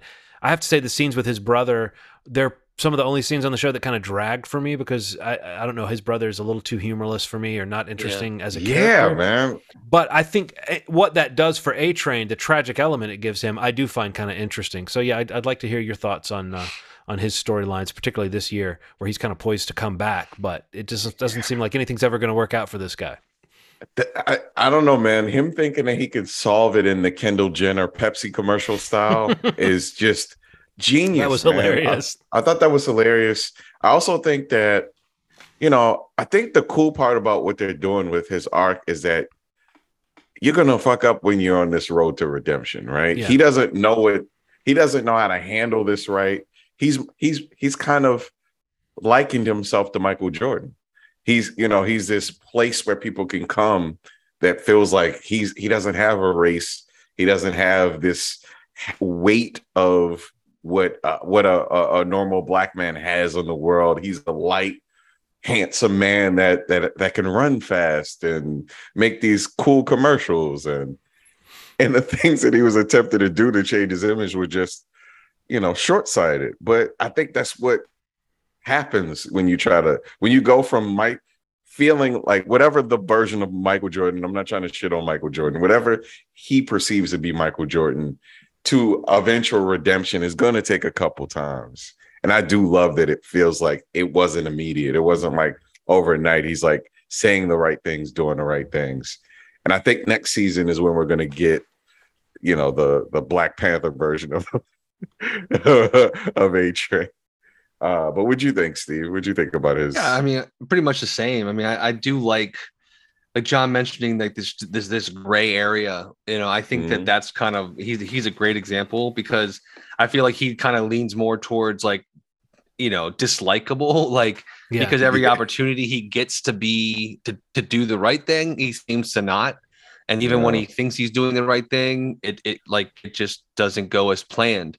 And honestly, in gets punished in like kind of crazy ways. Like even when he tries to correct the issue of kind of killing this superhero that was like, targeting, the communities where his brother lives and like racial targeting. And, that blows back on him because that guy's heart gets put into him. Right. It's just like a weird, like punishment that Vought is like doing to him because like he tries to do something, take something into his own hands. I don't know. He's kind of like a hit or miss character for me. Like I feel like kind of that back and forth nature of like, how many times they're going to like kind of go for that beat of him doing a good thing. Even though he has done some good things in the show that have kind of kept the plot going and kind of exposed a lot of things, especially even in season 2, I just think that I think I'm at a point where I want to see more happen with him, especially where his place is in the 7 now. And I don't know. I mean, I really don't have many negative things to say about the show at all. But I mean, I think it's just, you really want to, they do such a good job of moving the characters' stories respectively along. And, even the idea of bringing in this like Scientology, like, church type of religion thing that the Deep is a part of, and that A-Train is sort of a part of for a hot second. And, its impact on superheroes and like how that's even leveraged, like all these moving parts that it just does so well. And honestly, I wanted to just mention before we move on, like, sure. I think like even among the things I mentioned, like with the DC or Marvel of it all, whether it's movies or TV, I really think The Boys is some of my favorite superhero stuff I've seen in a long time. Yeah, I really do. I agree. And I think, and it's a better television show than so much better. Any of these Marvel shows. Oh God, it's not even the only one comparison that I even think about in the same breath with, honestly, I was thinking about how it's like Peacemaker, is like not quite as, it doesn't quite do what The Boys does. It's not trying to, but Peacemaker is the most successful. Outside of The Boys, Peacemaker is the most successful attempt to make a superhero television show out of this era of superheroes, and I think, The Boys, again, it has the advantage of it's commenting on things. It doesn't have to play it straight. It doesn't have to sustain a franchise. It kind of is the thing. That's where we get into this idea of spinning off. Like there's supposed to be a show that's set at like a university for soups, so like a college-based show that's going to be in this world. I have a feeling that they'll be able to probably keep some level of quality control, and I could see some interesting things in that format, you know, of like younger, more unformed characters going through some of the same stuff. But I do worry about anything. Like one of the things that makes this strong in that way, Steve, is the fact that this is a core storyline. This is not something that's spinning off and telling us to go see a movie. And there's another show that's going to pick up in a few months and tell a different story. They're not spinning off on The Deep on his own six episode show. Like, right. I think part of it is that right now this show is firing on all pistons and the center is holding. I wonder what happens when you start to spin one of these things out into a brand, which I think is inevitable for Amazon to try to do that. But I think what they have right now is a really strong, as you've said, like a universe that I found myself thinking about and like wanting to get back into that world and thinking about the ramifications of that world. And even in this season, as you mentioned, like we have characters like Butcher and Huey who are become soups. You know, they take on powers in this artificial way in order to fight the other people with powers. So there's this huge thing of like moving forward and dealing with the implications, and you can tell there's going to be some consequences for that. It feels like a real story, not like a franchise. You know what I mean? And I wonder about the spinoff being a thing that kind of weakens the core show in any way. I also wonder, are they planning on doing like infinite seasons for this, or have they talked about a plan? I haven't heard anything about it, but it seems like you could sustain this current storyline for a couple more seasons. But at a certain point, you don't want there to be a status quo on this show, I guess is what I'm saying. You know, you don't want them to kind of break their own rule and have certain characters that are always protected. Although I do like Mother's Milk and Starlight together. I kind of like the idea that that's something they plumbed this year that we might get to see more of next year. There's good character pairings. Frenchie and Kimiko are amazing. So good. I loved that musical sequence. You know, there's something so fun about watching actors that you don't normally see doing that. Like watch that scene, watch each actor in that musical sequence where they're dancing around the hospital. And like Frenchie's really fun to watch. It just seems like an actor who probably doesn't do a lot of musical stuff. But so yeah, there's heart on this show on top of all the other stuff, and I just think it's handled better than a lot of the other. I mean, it's up there with good television. I'm not judging it on a curve because it's, you know, it's genre or it's IP. But I mean, I guess ultimately what I was trying to say before was just that I think the reason though that I make the comment that I like it more than mostly everything else I've watched, sure, it ties into what you said about like the core story working and not having to kind of feed these other things. But it just, I just like that like shit happens on the show. Right. Yeah. Like, it's a real story. Beyond the stakes, you know, not just people dying, like not just that, but just like, I just think that there's actually so many things happening on the show. Like people becoming superheroes that are not superheroes, you know, superheroes, you know, killing superheroes, you know, keep superheroes getting a heart transplant, going to Scientology. Like, there's so many weird fucking things happening on the show. It just feels, and that's, I think, why it feels so fresh. And like, I feel like they've managed every season to do more and more, some crazy, some like grounded things, you know, having a superhero come in the second season who's actually a former Nazi, you know, that was thought to be dead, you know, like it's just stuff like that. Like that is just like, oh, well, okay, well, that's fucking interesting. Now I'm watching it for that reason, you know, and I think they just do such a good job of just having so many kind of things happen, you know, and the you know, bringing back, you know, the whole Soldier Boy thing, you know, playing into the time capsule nature, which they kind of teased a bit with Liberty. And it just, I don't know, man. I love how much they let happen on the show, I guess is what I mean. Yeah. And I don't think that even gets scratched in mostly every other show that we could talk about. And even some of the movies, to be blunt, you know, like it's just, they don't let shit happen. And, you know, I think that allows the show to just continue to elevate. And that's why I think it's one of the better shows on TV. Like you said, not just because of, you know, the superhero nature, but just period, just one of the best shows on TV, in my opinion.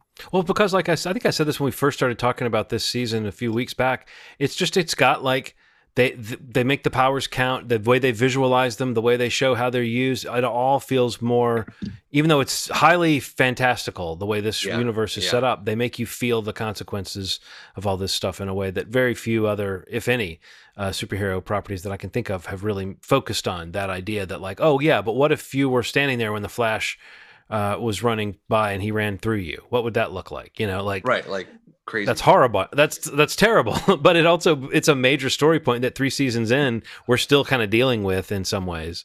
And I just want to say that Huey, I think Jack Quaid does a great job of playing that kind of. He's a little bit of the guy who doesn't realize he's kind of toxic, you know. He's he's like a good guy who's like trying to learn. I think that it's good to have a protagonist like that, because you could have him being too much the goody two shoes against Butcher. But this season in particular, the way they work together, it was a great piggyback for the reveal about his brother late in the season that you were talking about, Steve. To see that we now realize, oh, now he's got another Lenny in his life. He's not his brother, but Huey is very much that kid that he could protect instead of putting him in danger. So yeah, I guess we'll wait about a year and we'll see where they go next. I think you set us up for a good transition, John. You said the word piggyback, and I think that's a good transition to talking about Volume 2 of Stranger Things Season 4. Yeah, that was the episode name, right? Of the last. That was the finale of season 4. Episode 9 is called The Piggyback. So yeah, it was called Papa, right? Papa, correct. Yep. So the Volume 2 came out last Friday, roughly a month or so after Volume 1 was out. A month and change after Volume 1 was out. 2 episodes, roughly 4 hours ish time total. Episode 8, called Papa. Episode 9 called The Piggyback. We talked about the first volume a lot already on the podcast. So just kind of zoning in on these last 2 episodes, and then kind of just a feeling on the season as a whole. Ronald, since you got pulled back into the fold, it seems, with this season, where are you feeling? How are you feeling? What's your take on these last 2 episodes?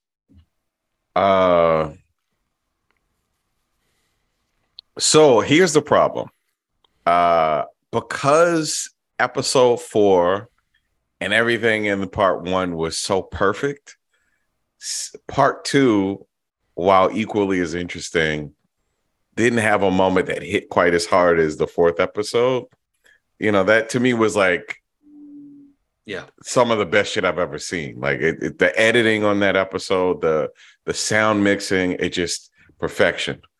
But that doesn't take away from the fact that this is one of the best seasons of a TV show that I have seen in my entire life. The 4 hours, while it sounds like a lot on the surface, really felt like it needed every bit of that 4 hours to me to complete whatever part we're at this point. So nothing bad to say about it. It just didn't hit quite as hard as that 4th episode. Vecna, you know, is a great villain. You know, just Freddy Krueger, Pinhead, like you name it, but primarily Freddy Krueger. With bits of Pinhead, with kind of a Swamp Thing-ish look with the nose, you know, a little bit. That's so perfect. Yeah, yes, it's some of the best, most compelling villain moments, and when you find out who he is, you know, in the story, and you may have seen him in the first episode of the whole entire season faintly, and you may have heard him in the first episode faintly, like, golly, like what the Duffer Brothers are doing doesn't feel like Lost. Like in the way that they're just like winging it towards the end. It feels like they knew what they were doing from every moment that we've watched. And I just think Chef's Kiss, almost perfect season of a show. I don't know how this happened. Almost perfect season. Yeah. It is a good point that you make, that like I feel like when that first trailer came out for this season, there was a video that they made on YouTube, like where they were breaking down the trailer. It was one of those like filmmakers on maybe Variety. I forget what trade it was, but they were breaking down the trailer and they made a comment about like having waited so long to finally introduce Vecna. And that statement kind of like, when I watched that, it made me feel like Vecna had maybe been around or been a part of the show in ways that we didn't recognize. So I loved kind of seeing that come to fruition and kind of getting a little more insight into like what they maybe meant by making that comment on that video like so many months ago. And the idea that, like you're saying, like in the first episode of the series, that there's a presence of a figure that looks very much like Vecna. And like, as you go through, I actually started rewatching it like on Monday of this week, like the whole series again. And, even earlier parts of the seasons, like hearing like the clock chiming and like, there's so many things that were layered in to the show that you don't even like think about until like literally this moment, because of how much you get, and maybe the one flaw of the season, I agree. I feel like it's one of the better seasons of the show, if not the best. I absolutely loved it. I have nothing more but positive things. If I was going to say anything, it would be this, there's tons of exposition happening. And, I think the only thing is that like, they need to get that out, and some was done better than others. But like, I feel like it needs to get out there in this season for whatever they have planned for the 5th and final season to work. Yeah. And right. I think the way they managed to do it for the most part worked. Couple spots were a little iffy for me, but not in a way that took me out of the show at all. But I don't know. I just love the idea. You actually you said exactly what I was going to say. It was like, whether it's Game of Thrones kind of going off on a different thing from the source material, not really having an idea of how they were definitely going to end it and getting to it maybe too fast once they did have an idea, or Lost is another good example, or even just fucking talking about Star Wars all the time on this podcast. Like this idea of a plan. I really do agree with you. And I really do believe at this point, having seen this most recent season, they had a plan for this show from the jump. And they've always said they saw it as 4 or 5 seasons. They even released that letter last year when they announced that season 4 was going to be 2 parts and there was going to be a 5th season, because they couldn't do it all in one season. And I think that's for the better, because like even this season being as long as it is, there's still so much more room for what they really can probably do with this final season, that we'll get in a couple years, hopefully sooner than later. But the idea that everybody's kind of back in Hawkins, and that it's actually, the same Infinity War Endgame vibe. Like they kind of lost, they lost, they're alive, they're there, most of them, but they kind of lost. And, now what does that mean for this final season? But yeah, man, like just so many like epic scenes, like Eddie on the roof with the guitar stuff was just fucking amazing. So good. And even the way they've like managed to really kind of play into the whole like running up the hill song, like, and mix it into that reprise they have towards the end of the episode, like where they mix it into the Stranger Things theme music. And it's just like so epic, man. And yeah, I'm a sucker for this show. This is an all-timer for me, for sure. Yeah, I guess I'm going to be the third person to say that I thought this was maybe the best season of the show and like a really great season of television. And I was thinking today, like I've heard so many people that don't enjoy this show like to say that, oh, it's just nostalgia. It's just somebody knowing which lazy references to make. And it's like, I think that's such a bad analysis of this show, because this show, we kind of got into this a couple of weeks ago, Ronald, about like, it's not necessarily about, like it uses the 80s, but it's more about the sort of feeling you had when you were a kid than it is about the 80s. Yeah. And the fact that even the Duffers are portraying kids that are a little bit older, that would be older than they are now, or at least that's my impression, is that, they are a little bit younger than if those kids in the show were grown now, they would be closer to my age than the Duffer Brothers' age. So, but they just picked an era that was like part of our shared kind of cinematic childhood that we all, this type of movie that we love, the Stephen King stuff, the Steven Spielberg stuff, and so on. But I think it's an interesting thing, because the show does tap into something kind of visceral and kind of primal. And I think that extra time, whatever it was that they had to develop this season, I just think it affected that ability to not just have had a plan, or even if they didn't have a plan from day one, they were smart about leaving the door open for this or that. Like a lot of times I think creators just know how to leave the door open and say, well, yes, there is a consciousness behind the Upside Down. That's not something we need to know in the first season. It's not something we really need to know in the second season, but we're starting to suspect it. Third season, it's starting to seem like maybe there is a consciousness here.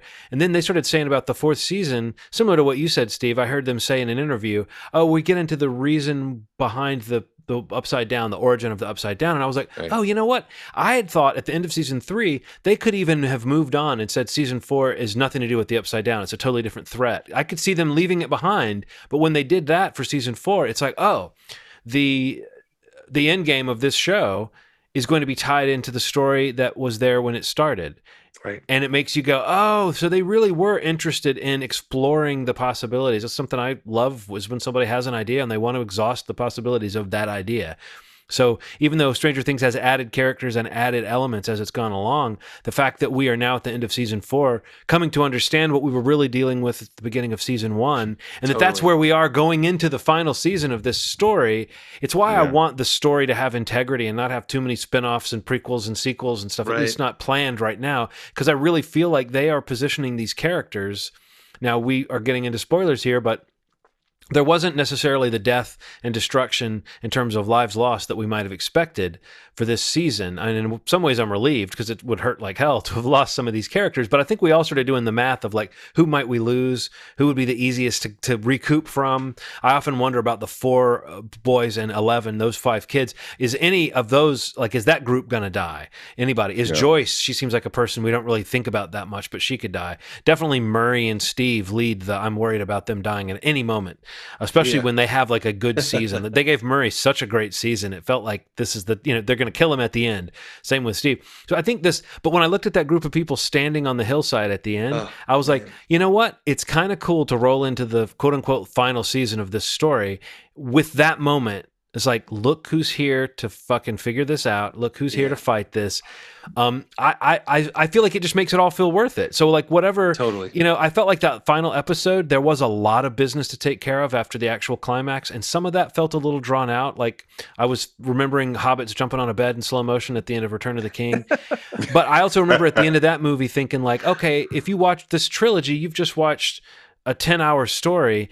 Can't we, if it's a 10-hour story, can't we spend a few extra minutes at the end watching people hug, And I feel like this season definitely gave you that. It gave you like all the characters who you thought might have been thrown in together sooner are suddenly interacting with each other. I enjoyed those moments.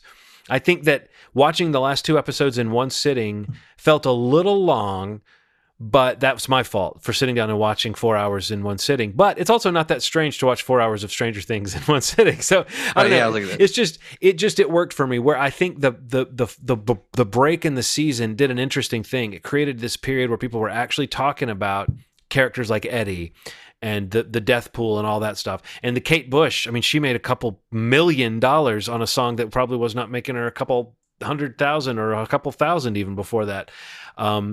But I do think that the one drawback to that gap is what you said, Ronald, the fact that we came back and there wasn't anything that quite matched the emotional crescendo of the way the song was used. And it almost made it seem like every reference they made to Kate Bush, it almost felt like, guys, we should tell you, the culture processed Kate Bush a week ago. We were done with Kate, it's like, but I don't think that's a fault of the show. I just think that just shows you how much this show can capture that conversation, and that some of that stuff that happened in the first half of the season or the first 7 episodes was so successful that there wasn't much of a place to go after that except to just deal with the plot and deal with the loose ends and everything and stuff that you kind of thought was going to happen. But I don't know about you guys. When I was watching that last episode, I had the thought of like, if they said, all right, the first 8 episodes are on Netflix, but then you have to go see the final one in the movie theater, I wouldn't have felt ripped off by that last episode if I saw it in a movie theater. I would have done it. I would have been fine. I would have been fine with what I saw, like the level of the effects, the level of the storytelling. I just think there's very few shows right now that are operating on this level, similar to what we were saying about The Boys. Yeah. And as far as giving you this kind of, I mean, again, it's down to that tonal thing I was saying at the beginning of this long episode about Taika Waititi. It's at this point, if you're watching Stranger Things, you kind of know if you're down with the vibe or not.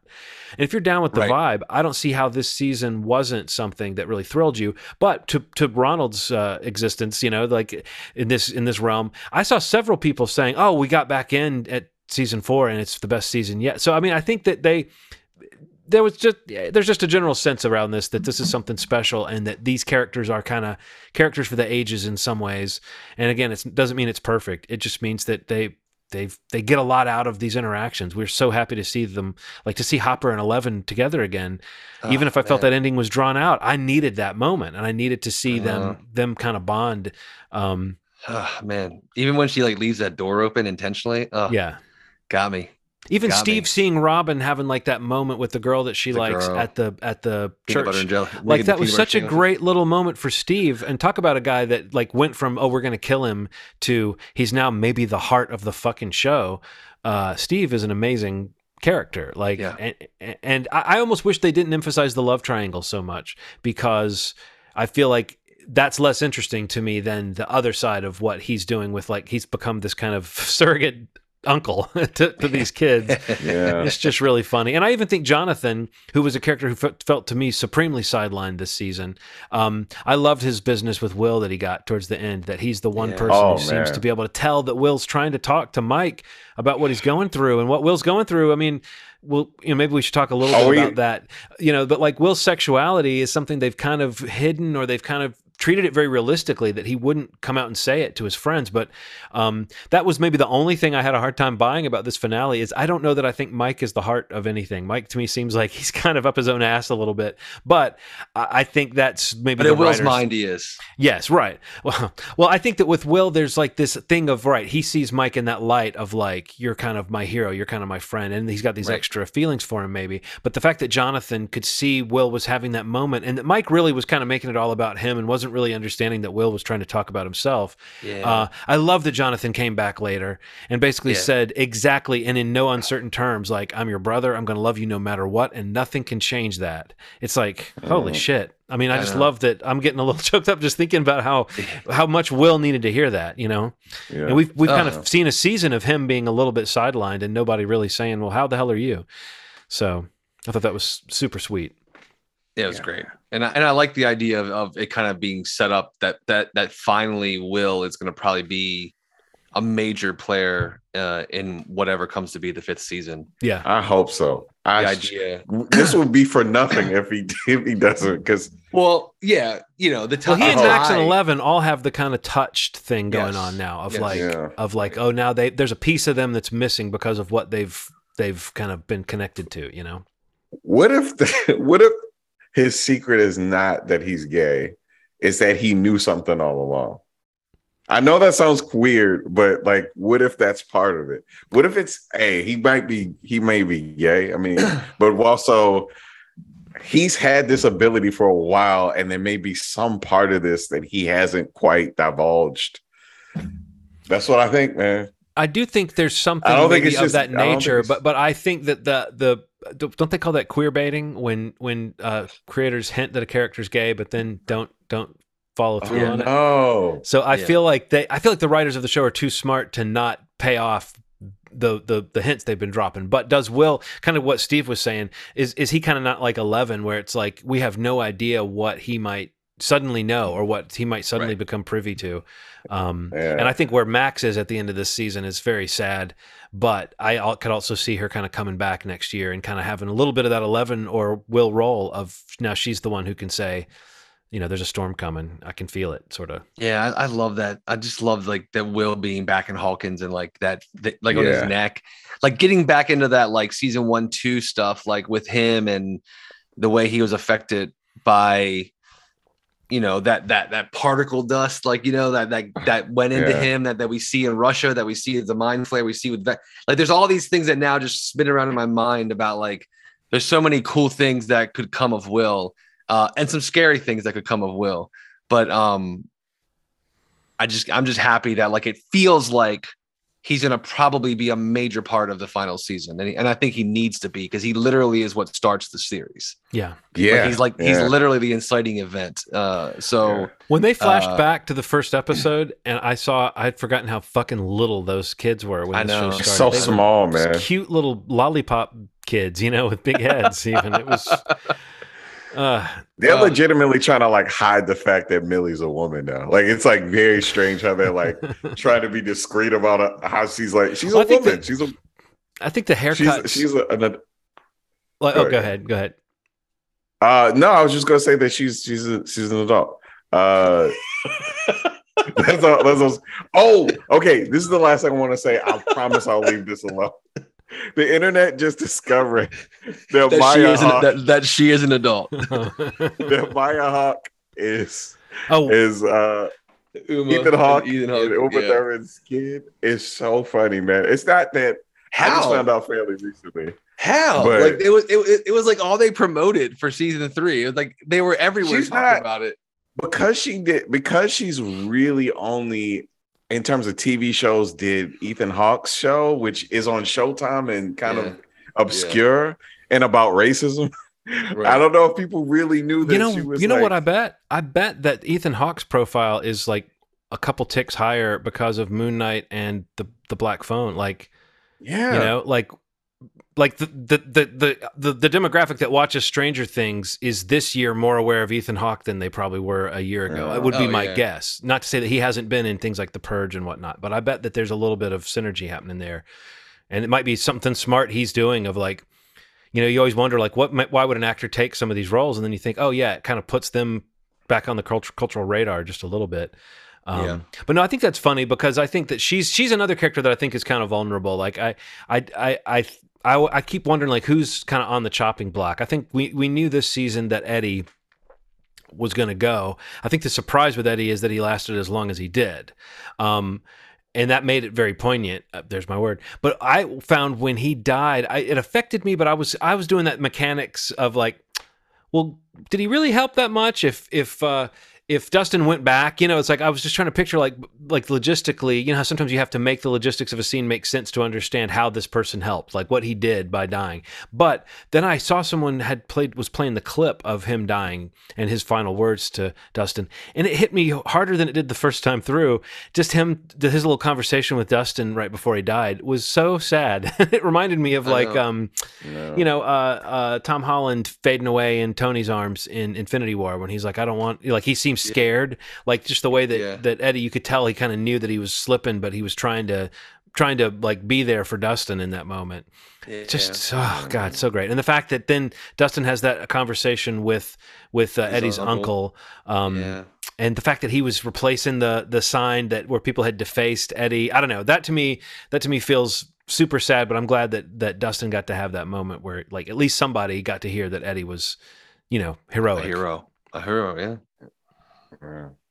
But that's a character people have latched onto for sure. Like Eddie was great, man. I love that character. I love that whole sequence in the field when they're getting their weapons together, and he like grabs Dustin and he tells him like, "Don't ever change." Like that's why the scene you're describing hits. Yes, because of that moment 20-30 minutes before. Is that like they have that moment in the field, and like you can just tell they're so keyed in as a pair in terms of what's happening with this plan. But that whole sequence in the field I thought was amazing. Just the innocence of like them having a little fun as they prepare to possibly walk to their deaths, like they're these kids still, they're kids. And man. Yeah, I don't know. And at the end of that episode, the collateral, the toll is that Dustin has a really theatrical limp. Yeah. From jumping back into the upside down. Yeah. From jumping/falling back into the upside down. Poor Dustin. Man. But yeah, you're right, John. That sequence of like just getting that shot of them on the hill and like the way they're kind of blocked out, and like you kind of have like here's your characters, this is like, okay, you've made it through. It's like the board is set. Look off in the distance. They lost in a way. Like this is the end game. I don't know how else to say it, but it is. I couldn't help but see like there's a total connection to that. Like Vecna kind of wins, even though he's hurt and he's damaged. He kind of wins. And I like, and it's kind of like I said in between those two movies too, which is like even if they're going to come back and beat Vecna in some way in the season 5, you still get to marinate in that feeling that they lost, totally. And that these characters, fictional though they are, they too are marinating in this moment of like this isn't over, and right now we're down. Yeah. So it is a different way to end a season, especially if you're going to have to wait a couple of years to find out what they do next. But yes, I have a feeling I'll be watching the next season. I don't know about you. Yeah, guys. probably. It's probably guaranteed. Yeah. I'm going to be watching it 2 years from now. You know what? Real quick, I want to say before we wrap this up, don't you? We've talked about it many times, but I'm going to bang this drum. Mm-hmm. 2 years from now, Netflix has changed in so many ways. Oh, man. They have ads on their platform. They have no more password sharing. But most importantly, they've released Stranger Things on a weekly basis. What do you guys think? I don't want it. I don't want it. You don't want that? I'm good with it. Stranger Things is a binge for me. Stranger Things is guys. The show came out. Let's clear the weekend. I think that's done. I think the ads. You didn't ask me what I think will happen. You asked me what I want. I don't want Stranger Things to not be a binge show.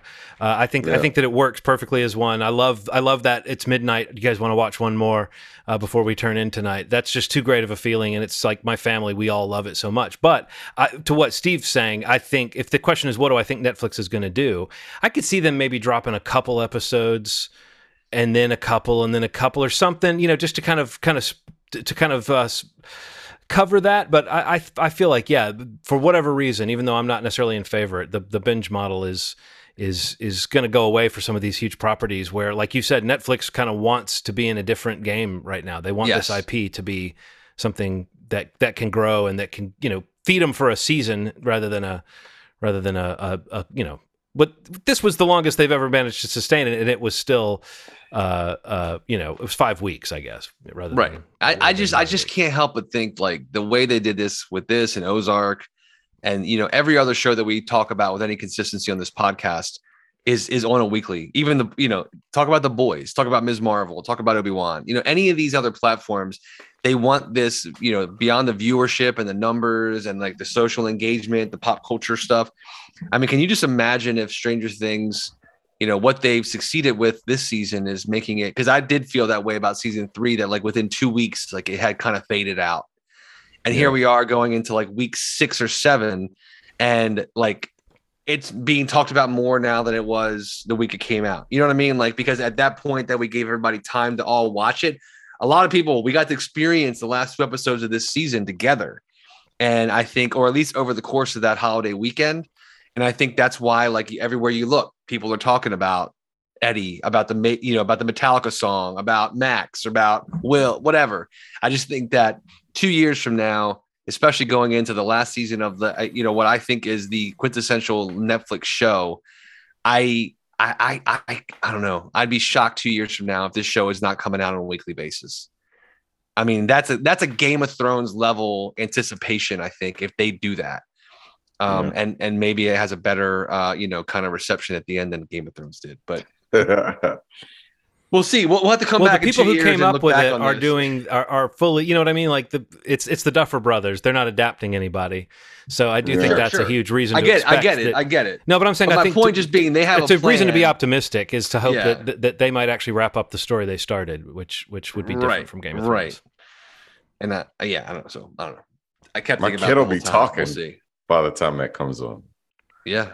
That's crazy to think about. Like she's gonna like have a talking voice and ask me really dumb questions. Father, why are you watching so much television? Why don't you parent me? Yeah, it'd be just what she sounds like. Like they downloaded the lessons into my brain yesterday. That's what she's gonna say. Anyway. All right, let's wrap this up. We've gone super long on episode 345. Lots to talk about here. Moviesmovie.com is the website. You can hit that site up and jump to whatever podcast platform you'd prefer to subscribe to the podcast on if you're not already subscribed. If you are, if there's a chance to leave a review or a rating or to utilize a share button to send a friend or a family member or a fellow movie television person that you talk to about those things recently or regularly with, please do that. Next episode, once more, if you want to join along or come along for the ride, we're going to do this, this whole required viewing portion of the show is going to be Michael Mann's Thief, 1981. Actually, I probably should have looked up and seen what it's available on. If anybody wants to come along for this ride, do you guys know by chance what Thief is available on? I'm looking right now. Sure.